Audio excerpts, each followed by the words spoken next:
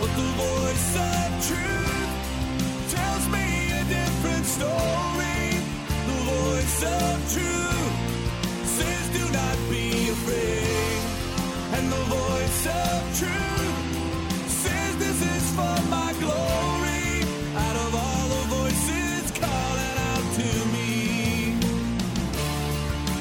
I will choose to listen and believe the voice of truth.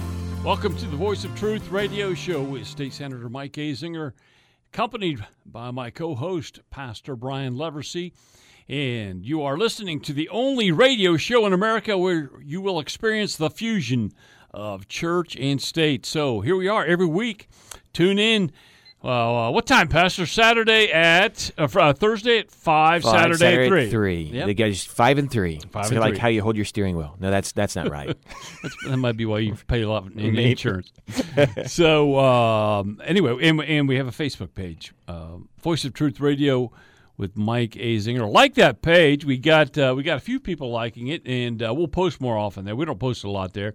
But we will. We're still just getting used to knowing how to do a radio show. So exactly. Don't bring it up. No one will notice.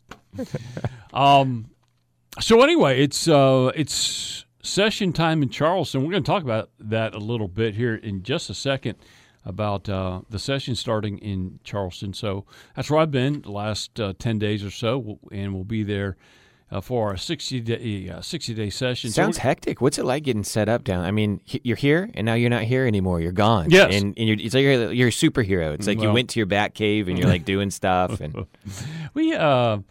we kind of live like two places at one time during session, because what you do is you take everything you own in terms of all your clothes, your suits, your ties, and I don't wear a lot of suits and ties except for most of the time at church, but during the weekend I wear a lot of suits and ties.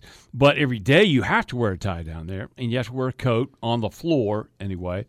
So you take everything down there, and then you got to have go to the grocery store and take all your groceries there.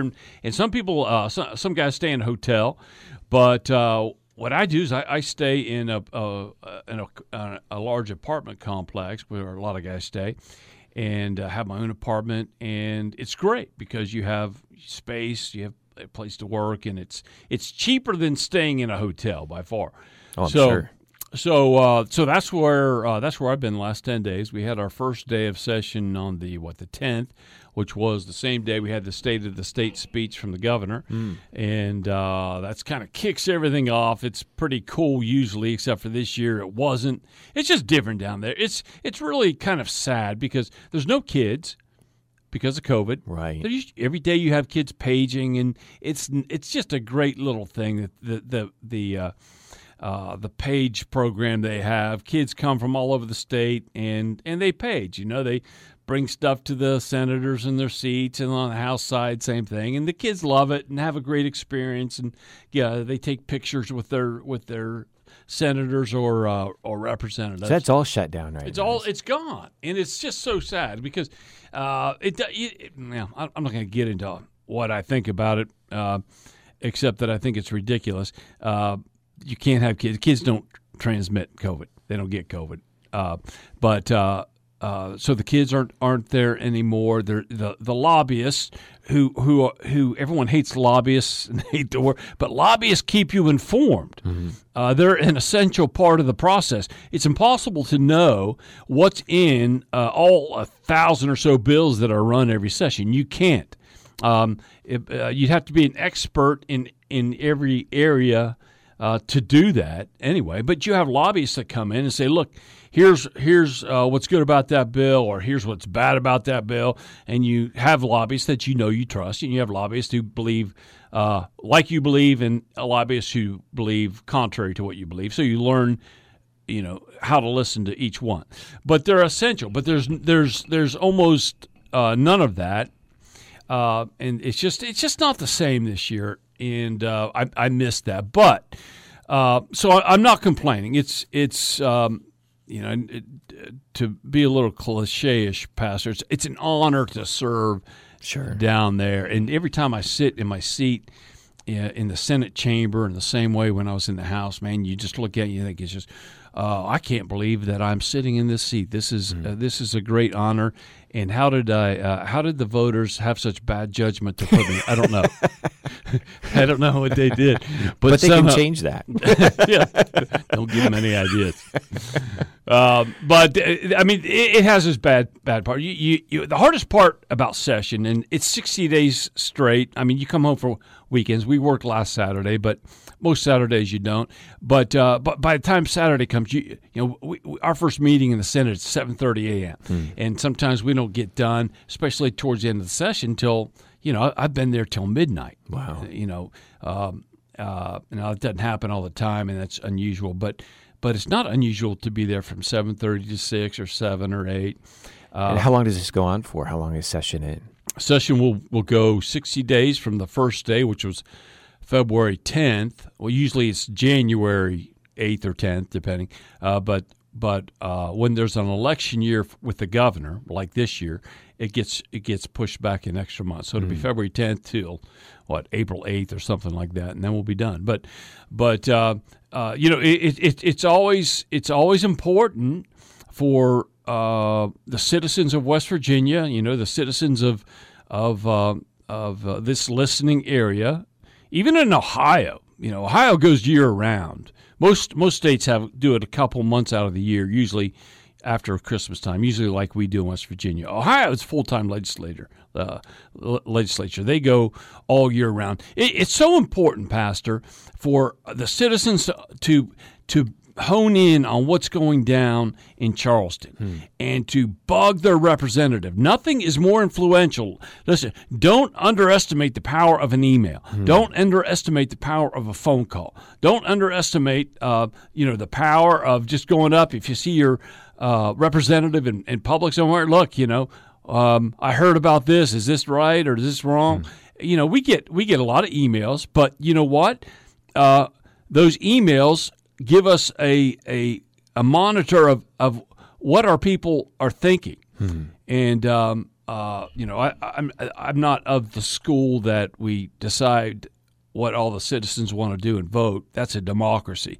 We're a representative republic. I go down. My job is to understand what the Constitution says and to vote according to the Constitution, to vote on objective principle, right? So, but at the same time, like I said, we don't know everything in the bill. I've got a couple of calls I just took from friends of mine, close friends of mine, and one of them I know what it's about. He's worried about a bill down there, and the other is a political activist that I'll be talking to here, who has a group of over 100 people that have been meeting for years in this area, who he is channeling their efforts into legislation, especially with this new, and we're going to talk about this, Pastor, with this new administration in D.C. and this men and women's sports. God in heaven, what are we doing? Men and women's sports, and this bill they're running that we're going to talk about it's going to transform, Pastor. It's going to transform the whole framework of sports and the separation of men and women and how they're different, that we know just empirically. We can look at a man, we can look at a woman, and we know they're different, right? Absolutely. So I just wanted to go through a few bills. I thought people might be interested in a few of the bills that the conservatives, the Christian conservatives and the conservatives are running down there, and maybe one or two that are going to be contrary to our values. So you've been down there a short time. Are there things already formulating? Did people kind of already come with their? Is that the way it works? You guys just kind of come with your agenda, kind of already prepared, and then you just from day one start working your bills in? And that's a very good question, because I've been down there since I got elected in 2014 to the House, so in 2015 was my first session.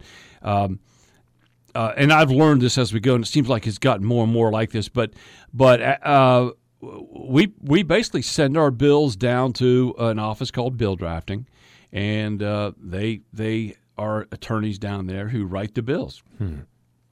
But they have hundreds of them, and even over 1,000 every year, and that's a lot. Wow. But that's how it works. So there's been a problem with this. There's a clog in the pipeline this year because I've only gotten one back. What they do is they write the bill, they send it up to the legislator, and the legislator looks at it, signs off on it, and then it goes into the system. It starts the process.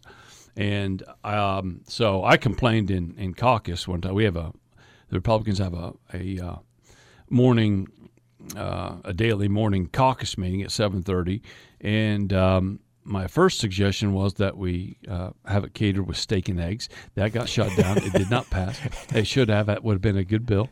I would have joined the legislature. You would have been with me on that, yes. The second one was, look, where's everybody's bills? So they're down there kicking some folks in the shin, saying, "Okay, let's get these going." So anyway, just a couple of things that people that I've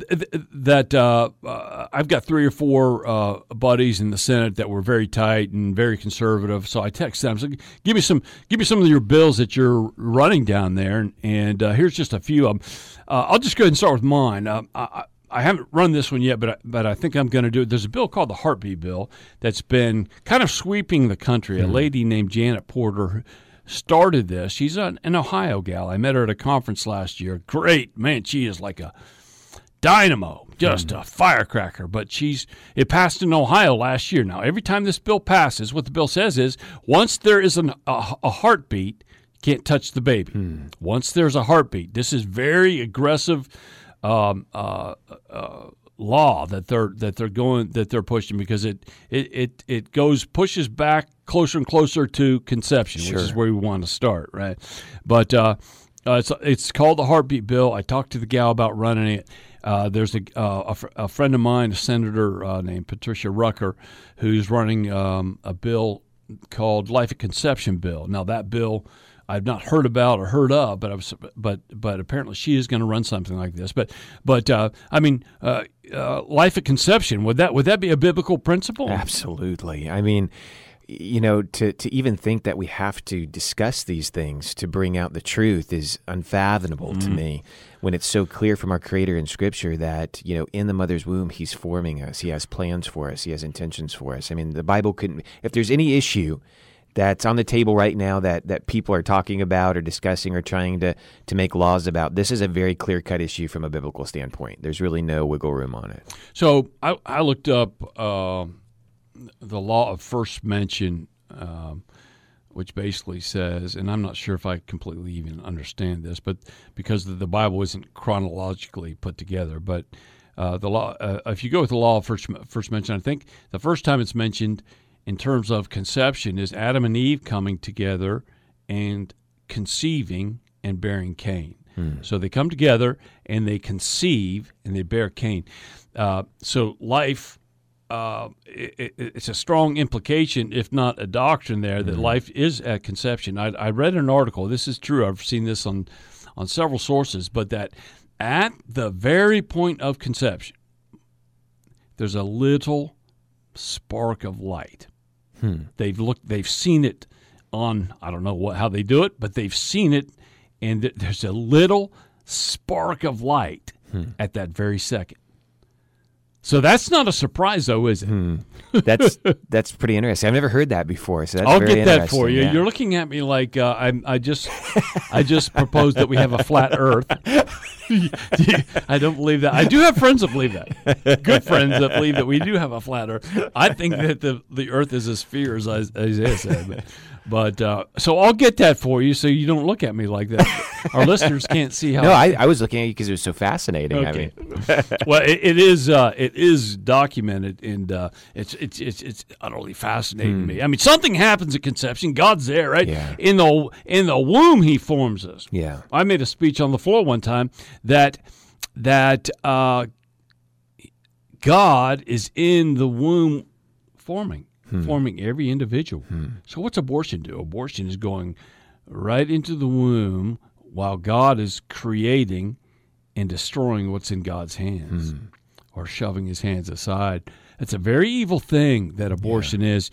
And we've become so jaded, and I find this in my own heart sometimes, like, okay, abortion. We've talked about abortion over and over and over, and that's the danger of it, is when you take a battle on and you fight it so long and you don't destroy it that you become jaded to it and hard to it. And I find that in my own heart. Yeah. And we have to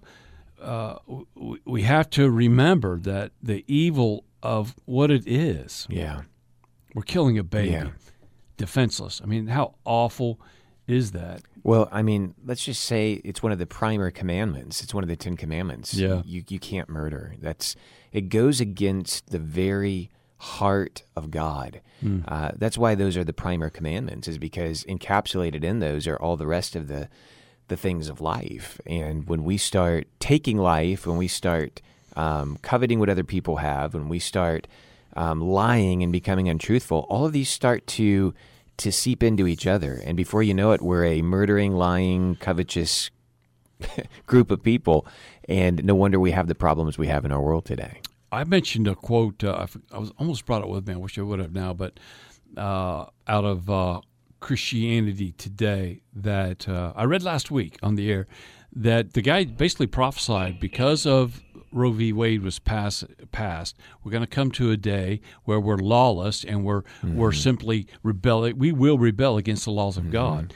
He saw that. He saw that if we can't protect a baby in the womb, that we will one day out and out rebel against God's law. So we're doing that in large pockets all over the country. Well, it's so hypocritical, a lot of the things that we see purported today that are supposed to be fair and just, and everybody's so concerned about equality and justice and all this stuff, but at the very root of everything is life. And when you take somebody's life from them, then none of your other motives are going to be pure. And that's really what we see happening today in all of these different ideologies that are being foisted upon us in the United States of America. Is it's done under the guise of, we're for you, we want better things for you. But all they want is a world that feeds their fleshly needs. Yes. And that all starts with, man, we'll take your life if it's more convenient for us. We will take your life away from you if it's more convenient for us. When you start from that foundation, which is where all this other stuff is coming from too, make no mistake about it. Right. When you start with that foundation, you have to look at the corrupt nature of all these other ideologies that flow from that, because they're not meant for our good. We're not celebrating diversity today. We're robbing people from their actual God-given distinctions. If we want to really celebrate diversity, let's celebrate the difference between men and women. Let's celebrate the difference between nationalities and how God made such a diverse world. Let's explore that and find out, how can we enjoy what God has made? But we don't. We start at the very beginning. We take life away because it's more convenient for us. And they're robbing everybody's personal identity now as well because it's more convenient for them. And it's just sad to see that happening. Yeah, so you start taking life, especially a baby's life, you're going to end up in places where you never thought you would go, and that's where we're going. So here's some other bills. By the way, next segment, stay tuned. We're going to talk about Rush Limbaugh for a little bit and what he's meant and some really surprising basically his testimony as just at the end of his life. So here's a few more bills that we're going to be. I have another bill that I'm running called the Social Media Censorship Act, and it's basically protecting us from social media just basically killing our First Amendment rights. I get it all the time on Facebook. So do many of our listeners who put anything on there that's conservative or Christian at all. This will protect these folks. We can't even boost your show here on the radio station on Facebook because it blocks us every time, because your name's on it. Are you saying people don't like me? I'm going to have to go cry in the corner. Hey, but explain how that happens on a state level. It seems like these social media So it's just companies... basically, this is a North Dakota bill, Pastor, and it's basically just in that state, Facebook's all over the world. In that state, you can't take away the First Amendment right to speech. So it will protect you. You can take these companies, Facebook, Twitter, whoever, to court. You can. There's a civil action in the bill. So. It's quite strong, and it's Florida's doing it, North Dakota, and many states. There's a lot of the states that are pushing freedom bills this session. All right, let me just read some of these. Transgenders in girls' sports, we're going to address that. blocking Biden's illegal executive orders. That's a North Dakota bill also. Parental notification of minors receiving contraceptives at school. How in God's name do we start giving away contraceptives to girls at school? Life at Conception Act, I mentioned Hope Scholarship, ESAs, Education Savings Accounts. New Voices legislation, which is free. That's a bill I'm running, which basically is freedom of speech on campus. Just basically protecting freedom of speech on campuses, which we're losing. And so that will be a very good bill. Then one more. That's what that is. It's student journalists are being denied their right on campus to freedom of speech. So those are some. There's some human rights legislation that is going to be attacking freedom of religion that we see every year. But I think that's not going to go anywhere again this year. All right, so we're out of time. You're listening to the Voice of Truth radio show with State Senator Mike Azinger, Pastor Brian Leversey. We're going to talk next segment. Stay tuned. We're going to have a really interesting, fascinating, I think, segment on the inimitable and late, sadly, Rush Limbaugh. We know he passed away this week, but last week. So we're going to talk about that for a minute. Stay tuned.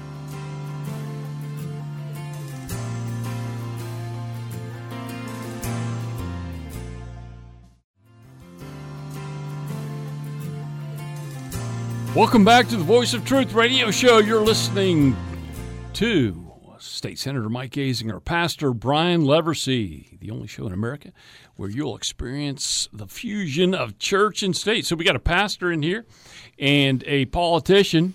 Bad combination. We're going to get in trouble. That's right. At some point, we're either going to get in trouble or we're going to get called to take Rush Limbaugh's place. There you go. Do you think? Boy, I don't know. Yes. We could go if we could go from 10 listeners to 20 million overnight, that would be like you'd get a big head. You'd get a big head. I couldn't handle it. But we appreciate all of our listeners. We have a great time on here and a lot of fun. And so we just like taking on the issues of the day from a biblical perspective. That's what we're all about. Yeah. And, I think that's a perspective that's sorely lacking in our world today. So much confusion, so much difficulty. People are struggling in ways I've never seen in my lifetime, grappling with moral issues. And even our logic today as human beings is taking a dive. We don't really process through things well. And the reason why is because we've left off from the light of God's Word. So I'm glad we're doing a show where we bring that to bear in current situations. Amen. Logic is God's the author of logic, right? He's the Lord of the heart. He's the Logos. He's the Lord of everything, right? Mm-hmm. So you can't have true logic. You can figure out things from just by observing nature for yourself, but we talk from a biblical perspective, and that's what we want to do. So we had a big loss in radio world. Look, I listened to Rush Limbaugh since I was early 20s. I think I've listened to him for 30 years, and I was a 3-hour-a-day listener for 30 years. That's the kind of talent that this guy had, but it was more than talent, Pastor. He just had an ability to perceive culture and to comment on it and say things that nobody else said. I was texting with my brother yesterday, and we were talking about a certain an attorney that we were. No, I think we were talking about Rush, but anyway, I said Rush is like Tiger Woods in terms of how far and above he is. Like Tiger Woods, we used to watch Tiger Woods. He would be like 24 under par, and everybody else is just trying to finish even or whatever. He would blow everybody out. It wasn't even close. And actually, my cousin Paul Azinger, I don't know if your dad might know him. He was a professional golfer, and he finished. He had a playoff round with Tiger Woods. So I thought, okay, Paul, come on, because Paul Azinger was in his day was like top dog, top 5 golfer in the world. So he's he's in a playoff round with Tiger Woods, and we're thinking, go Paul, go Paul. So second hole, it was over. It was done. And that's Rush Limbaugh. He had and let me just this is one of the observations I want to make about this. And ironically, I learned this from Rush Limbaugh's newsletter. He has a monthly newsletter where he interviewed Tiger Woods. And Tiger Woods told the story of how on the golf course his dad would take him and his dad would train him to play golf with military tactics. For example, Tiger's famous for being able to stop his swing like right in the middle if he has to. Well, his dad would take him out of the golf course and just arbitrarily throw all his bag of clubs up in the air right in the middle of his swing, and he had to stop.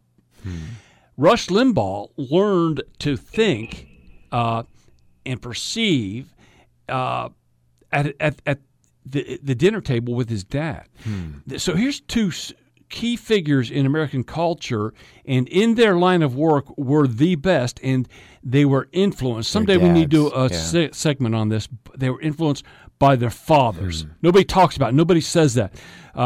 I have a book called, I talked about this in Sunday school class once, Faith of the Fatherless, and I'm veering off here for a second, but it talks about all of the bad people. It just takes stories of bad men and some women, Madeline Murray O'Hare, who had either a father who had passed away, a father who mistreated them, or a father that was never around.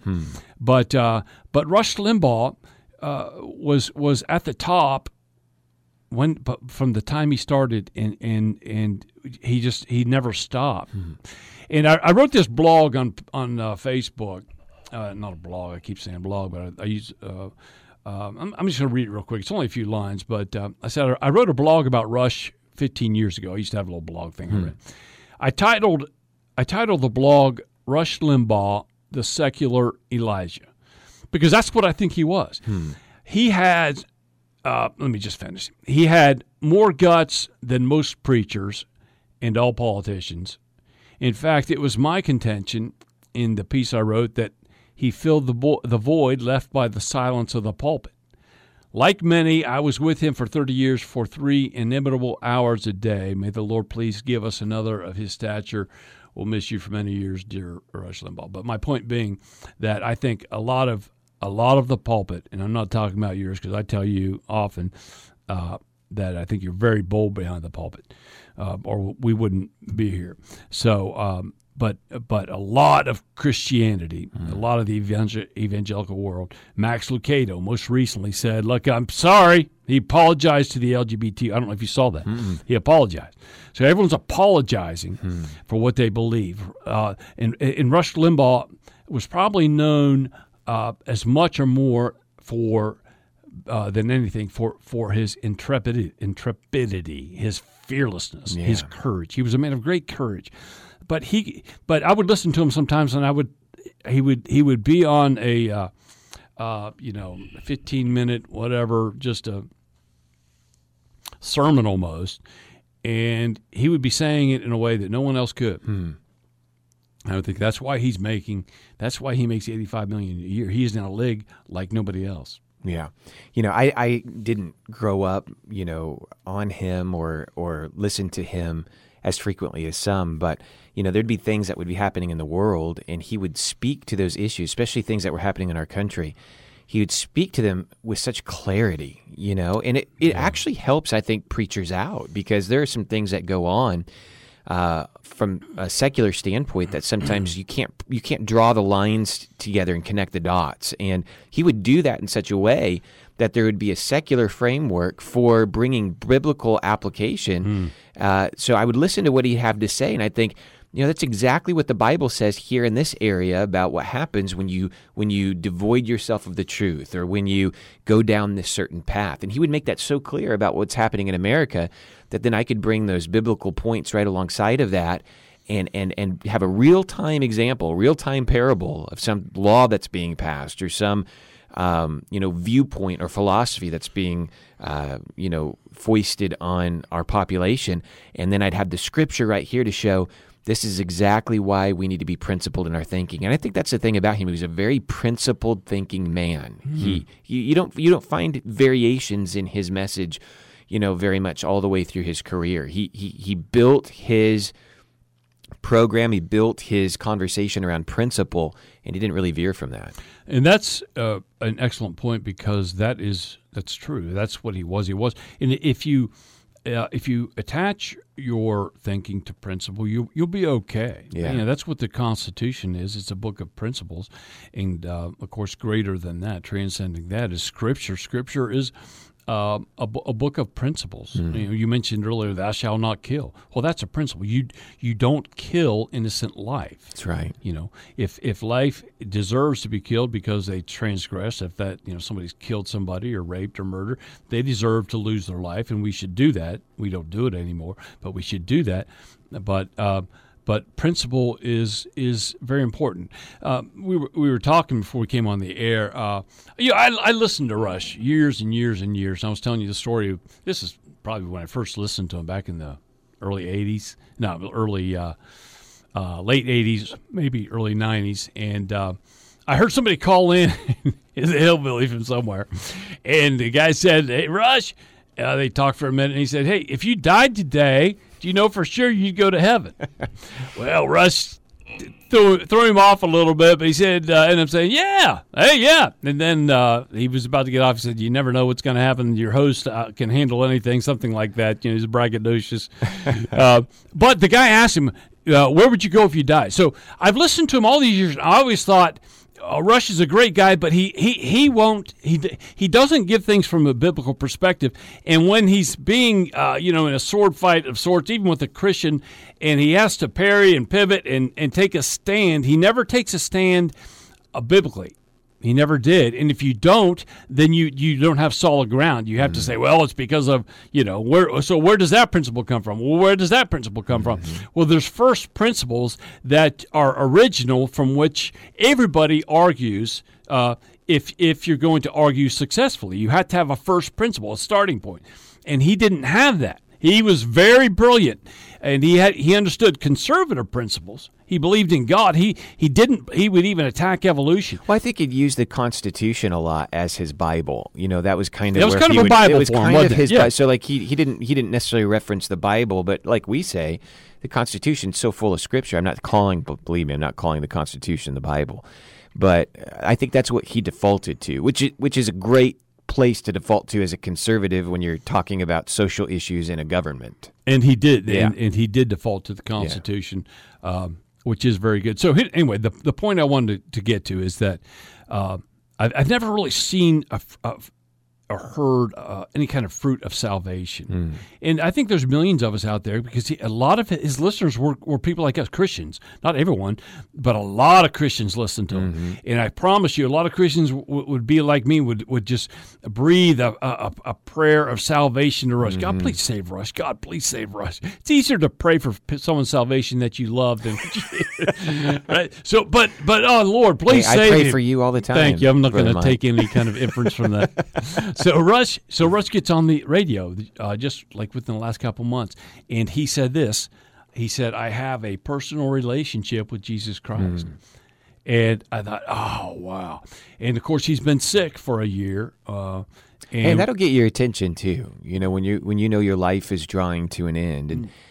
And relatively speaking, that's an early... But ironically, apparently this happened several years ago, or even before he got sick. So his brother was a born-again Christian. His brother, David Limbaugh, a very strong Christian, writes books on it.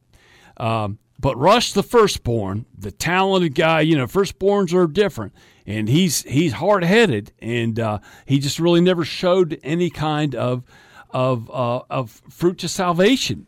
So a guy named Joel Rosenberg, who worked for him when he was young, and this is a Messianic Jew, Jewish guy, wrote an article that I want to recommend to the listeners. It's called "Rush Limbaugh Gave His Life to Jesus Christ a Few Years Ago, and it gave him tremendous hope as he faced his toughest fight." Long title, but that's what it is. DuckDuckGo, Joel Rosenberg, and Rush Limbaugh, and that story will come up. So Joel Rosenberg's an author. He's written a lot of books about all the revivals going on in the Middle East and Iran, Iraq, and all these Muslim nations. Great revivals that we don't hear about. So I've read several of his books that are fascinating. Probably the best one's called Epicenter. If you're going to read one book, read Epicenter, because that's what it talks about. So Joel Rosenberg does this long story, fairly long, on Rush Limbaugh, and how he tried to get to see him the last week of his at the end of his life, and sat in a hotel waiting for Rush to call him so he could go see him because he wanted to see him so badly, and he never did. Rush never felt well enough to see him, and he ended up having to leave, so he never got to see him again. But Rosenberg knew him well, and Rush would have Joel Rosenberg on, and Rush never had guests, and he would have Rosenberg on talking about his Rosenberg's new books and treated him in a very special way. But it's a glorious thing to hear that Rush Limbaugh came to Christ. And I think sometimes other believers can be too skeptical for their own good. We sometimes hear somebody made a profession or said, I love Jesus, and we've been burned by that before. I think we tie our hopes to whether it's an athlete that we really admire or a artist of some kind, that or a Hollywood actor. Does that ever happen in Hollywood? A Hollywood conversion, and they just say, of course I love Jesus, and then they're fawned over by the Christian community until something terrible happens to show otherwise, and then right. So I think we get a little jaded from that perspective, but let's not discount every profession that we hear. Let's not just on its face say, well, of course somebody's just going to say that to appease people. Hey, I'm glad when anybody will profess publicly to that many people that they know Jesus. Now get this, as their personal Savior, or have a personal relationship with Jesus. Yes. That's a big statement. Rush would say near the end, the last, probably the last year of his life, because he lived longer than he thought he was going to. And he would say often on the radio when he would come on at the beginning of a show, I woke up this morning and the first thing I did was thank God I did. Mm-hmm. He would say that almost every day, and you could tell it was a visceral expression of genuineness of his love towards God. He meant he would wake up, thank God I didn't die in my sleep. Thank you, God. Mm. Now, he knew one day he wasn't going to wake up or he was going to pass away during the day, and I think he passed in the morning, because by showtime on Monday, it was Tuesday. I happened to be in town. I had to be in town for something. I'm usually in Charleston all week, so I hadn't heard Rush on for a while. I thought, man, I was getting worried.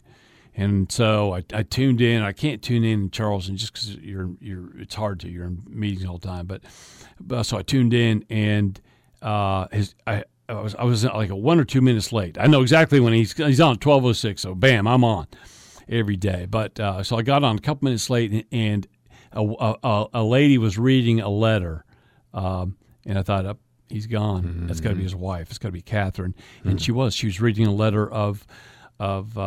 I think she wrote it. It wasn't something from Rush, but it was very sad. And I pulled over, and I didn't weep. I just choked up a little bit, because the Rush has this way of making you feel like you're his buddy, even though you're a listener out there. He had that way, and I was just so thankful, Pastor, so thankful that he said, I have a personal relationship with Jesus Christ, because there's a lot of things to look forward in heaven, and obviously seeing the Lord and thanking God and seeing the creator of the universe. I was driving home last night. Everything was white along I-70. So I was like, God, you're phenomenal. I mean, God's the one. But seeing the saints in the Bible, but you know what? We're going to get to see people and talk to people and have relationships with people that we never knew, that we admired. Mm-hmm. And so Rush Limbaugh will be among another them. Great moment in his life. Obviously, nothing compares to knowing Christ as your Savior, but when he was awarded the Presidential Medal of Freedom. Wasn't that awesome? Do you think any other president would have awarded that to him? No. Yeah. No. That's something only that Trump would do, and that was a great moment. Everyone understood that Rush was dying, and that his days were numbered, and he understood that, and he was very courageous about it. I always wondered, how would I, we're all going to die. How are we going to handle it? And if we have the Lord, we don't have to fear death. But boy, he worked right up till the end too. Right, as long as he could, he stayed on the air. And it's amazing. I mean, the last time I heard him, I thought, and I didn't know it was going to be the last time I heard him. But the last time I heard him, I thought, he sounds so weak. But it just, I can't imagine going into the studio for 3 hours when you feel awful. We can barely do this for an hour with being in relatively good health. Matter of fact, I'm running to Tim Hortons here, and I'll be back for our last segment. So anyway, we are done with this segment. We just wanted to talk about Rush Limbaugh for a while, because one thing people don't understand is the amount of abuse he takes when you're at that level, the amount of hate. And I haven't seen it, but I've heard a lot about what the left has said about him since he died, and that says a lot about the left, and they can express their own values, good or bad, on their own. But Rush, when you're at that, no one took it like Donald Trump did, but when you're at the level that Rush is. When you play, as he would say, when you play at that level, you have a lot of people want to hate you because he's very bold in what he says. But all right, so we just wanted to give a tribute to Rush Limbaugh, and especially a hero of mine. You're listening to the Voice of Truth radio show with State Senator Mike Azinger, Pastor Brian Leversey. We got one more segment. We're just going to hit some current event issues. So do not go away. We'll be right back.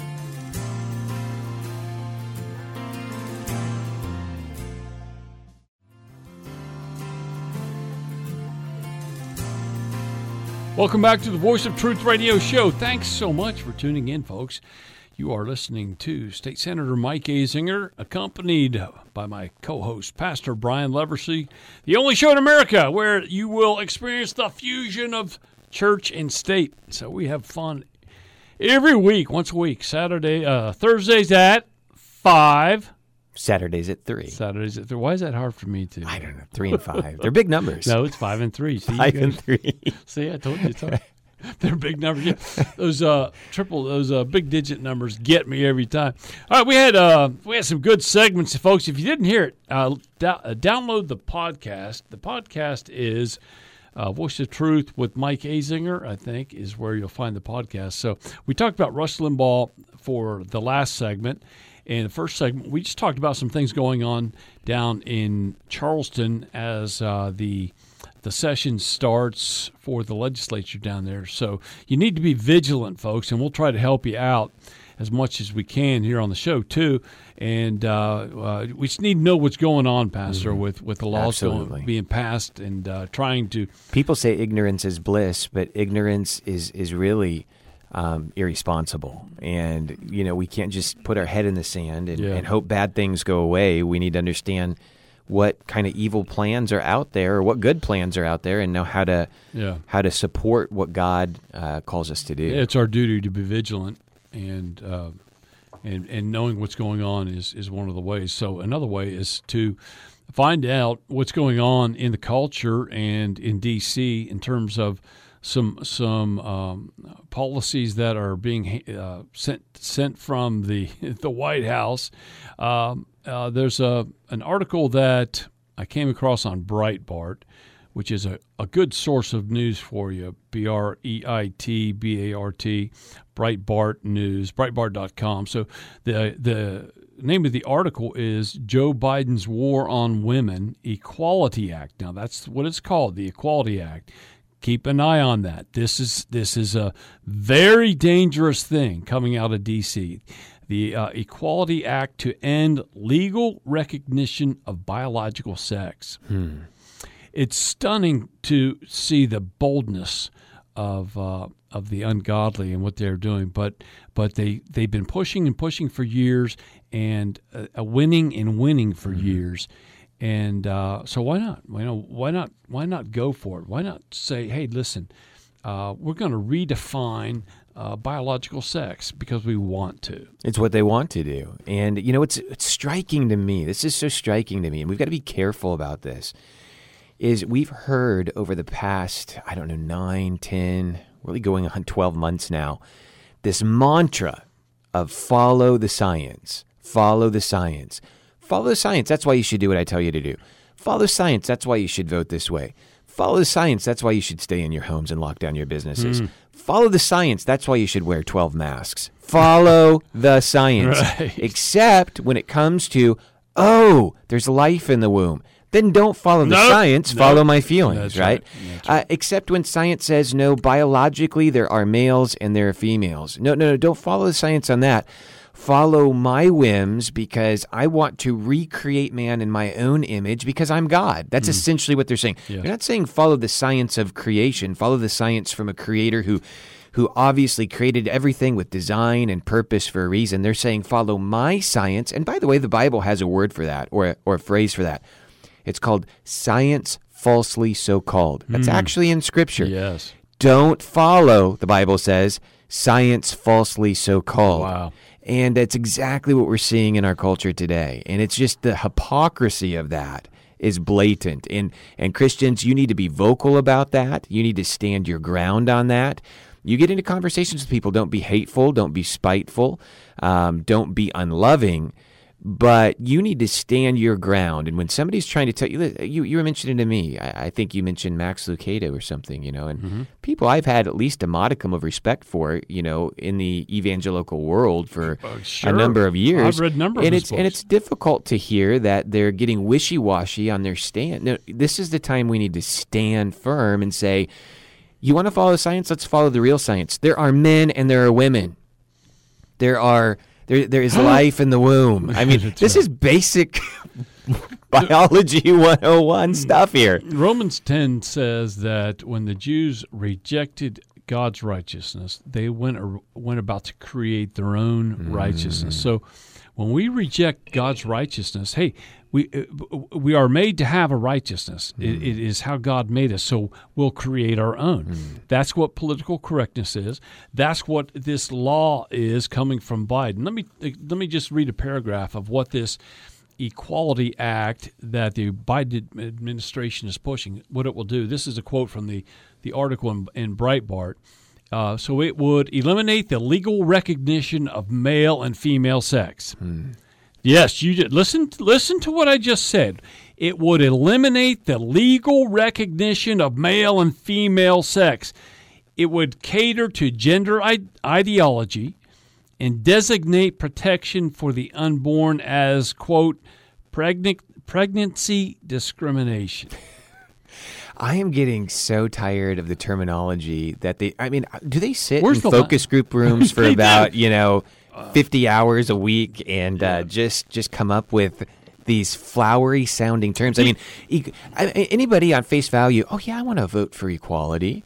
I want to vote so that everybody, is treated fairly. I want to vote. That's not what this is about, though. This is about redefining the whole creative scope of identity in order to purport your own ideologies and agendas toward annihilating the difference between the sexes. And that's a powerful word you just used. And it's a powerful point you just made about how they use these coiffed little focus group phrases that you can tell that there's Orwellian just in their sound and the noise they make. They're just putrid. Yeah. And that's what they do. And that's how they speak. There's this whole new language that the left has. Speak biblically. God, the Apostle Paul didn't speak in these weird, strange phrases and terms. The Equality Act, that's the oldest. That's the oldest trick in the book, like you just referred to, giving a bad bill, and this is worse than bad. This is flat evil. But giving a bad bill a flowery name or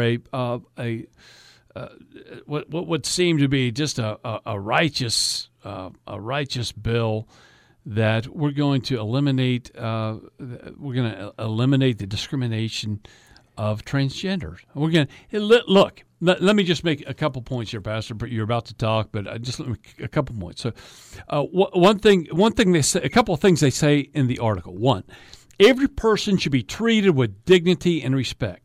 Well, are you going to codify that? Are you going to put that in law Right. that you have to treat people with dignity and respect? There has to be full equality. That's impossible. There's no such commandment of God. And they're going to rewrite civil rights laws to include sexual orientation and gender identity, the so-called SOGI, sexual orientation and gender identity. But they want to get rid of discrimination and that they're being persecuted, and they deserve the right. They have. We're talking about the transgender community and the homosexual community, any non-traditional sexual community. They have every constitutional right that you and I have. Mm-hmm. They before gay marriage passed, they had a right to marry. Yeah, they had a right to marry, just like you just had to marry a female, because that is natural. That is natural law, and any law that is contrary to God is not a natural law, or any. Let me just. I got a great quote from Blackstone. So Blackstone's commentaries were taught. Louis L'Amour said, and my son found this in a Louis L'Amour novel, the cowboy guy. Oh, every American pioneer had a copy on a shelf of the Bible and Blackstone. Mm-hmm. So Blackstone said that no human laws are of any validity if contrary to natural law. They're invalid. If they go against God and God's and nature's God, if they go against creation, conscience, and the Word of God, they are not valid laws. That's what gay marriage is. Gay marriage goes against God. It goes against God's Word. It goes against the natural order of things, and that's what this bill does. Yeah. And essentially what this is you've probably heard the phrase, this is identity politics. This seems to be the all-encompassing strategy of the left right now, is to take what we should be working on, which are real issues, real values, finding real solutions for things, and it's being gobbled up in this whole philosophy of identity politics. And I want us to pay attention at the unholy trio of weaponry, the unholy trinity of weaponry that the left is using to support this ideology of identity politics. The first thing they're using is false science falsely so-called. They say follow the science. That's number one. Number two is they're using racial shaming.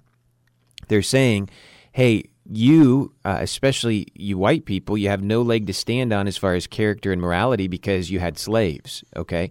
Ignoring the fact that throughout all of human history, just study the history of Western civilization, you'll find that every culture at every time abused, abandoned, and destroyed people. That slavery has been around since the beginning of time.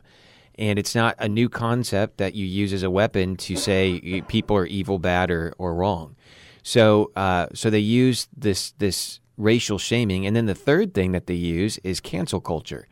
So these three things together are what they're beating everybody in the head over with to try to push their identity politics through.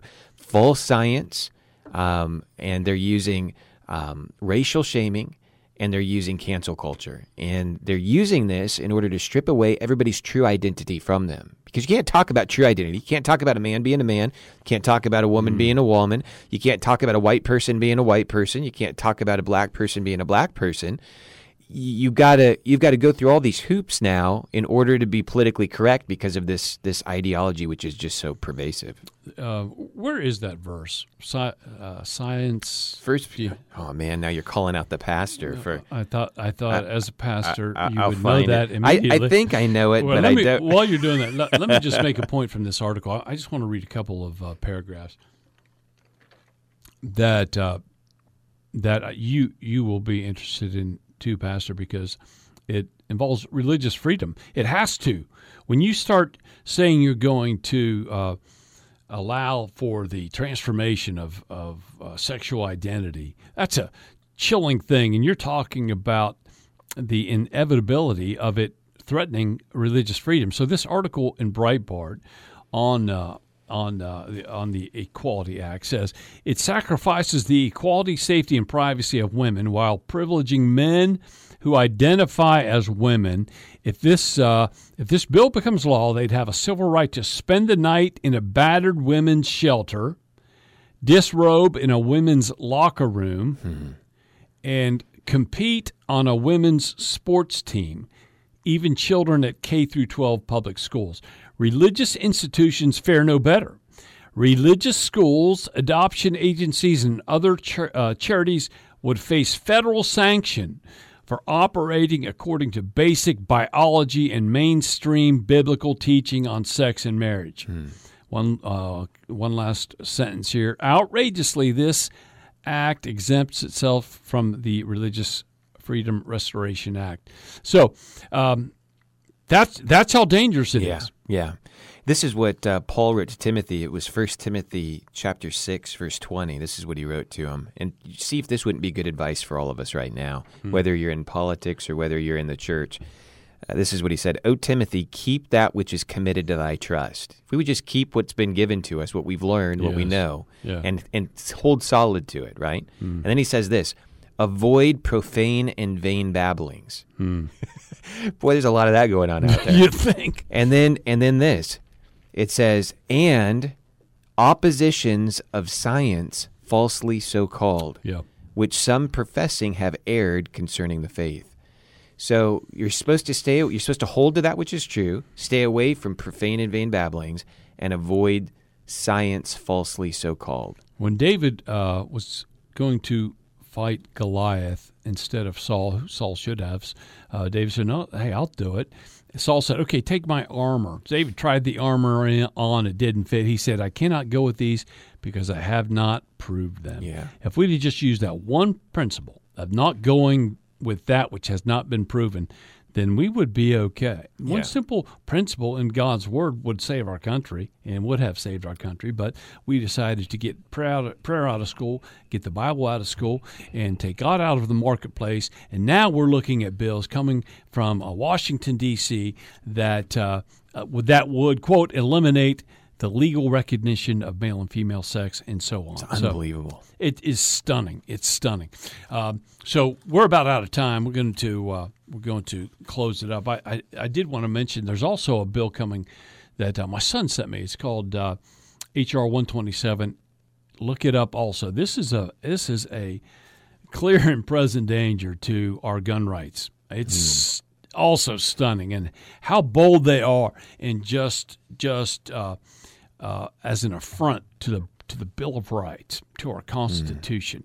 So we've got to be vigilant. We've got to, we're debtor. We're debtor to God, and we're debtor to the founding fathers who, they gave their blood so we could have freedom. So we've got, the least we can do is stand up and fight in the marketplace, be bold at the water cooler at work, be, with your family. Like you said, be loving but bold. Paul said, pray for me that I'll be bold. So we need to do that. So unless you have something else, Pastor, we're gonna no, head good on show out. today. Great stuff to talk about. It seems like every week there's important things that we need to bring into the light of Scripture. So I appreciated the topics today. So we'll take on cancel culture next week also, and deconstructionism and how our culture is being transformed in a frightening way. So you'll want to tune in next week. Also, Thursday at 5, Saturday at 3, you're listening to the Voice of Truth radio show with State Senator Mike Azinger, Pastor Brian Leversey. We're honored that you would listen, and we hope you'll tune in every week. But for now, have a great week. Love you all, and God bless you. Talk to you soon. I will choose to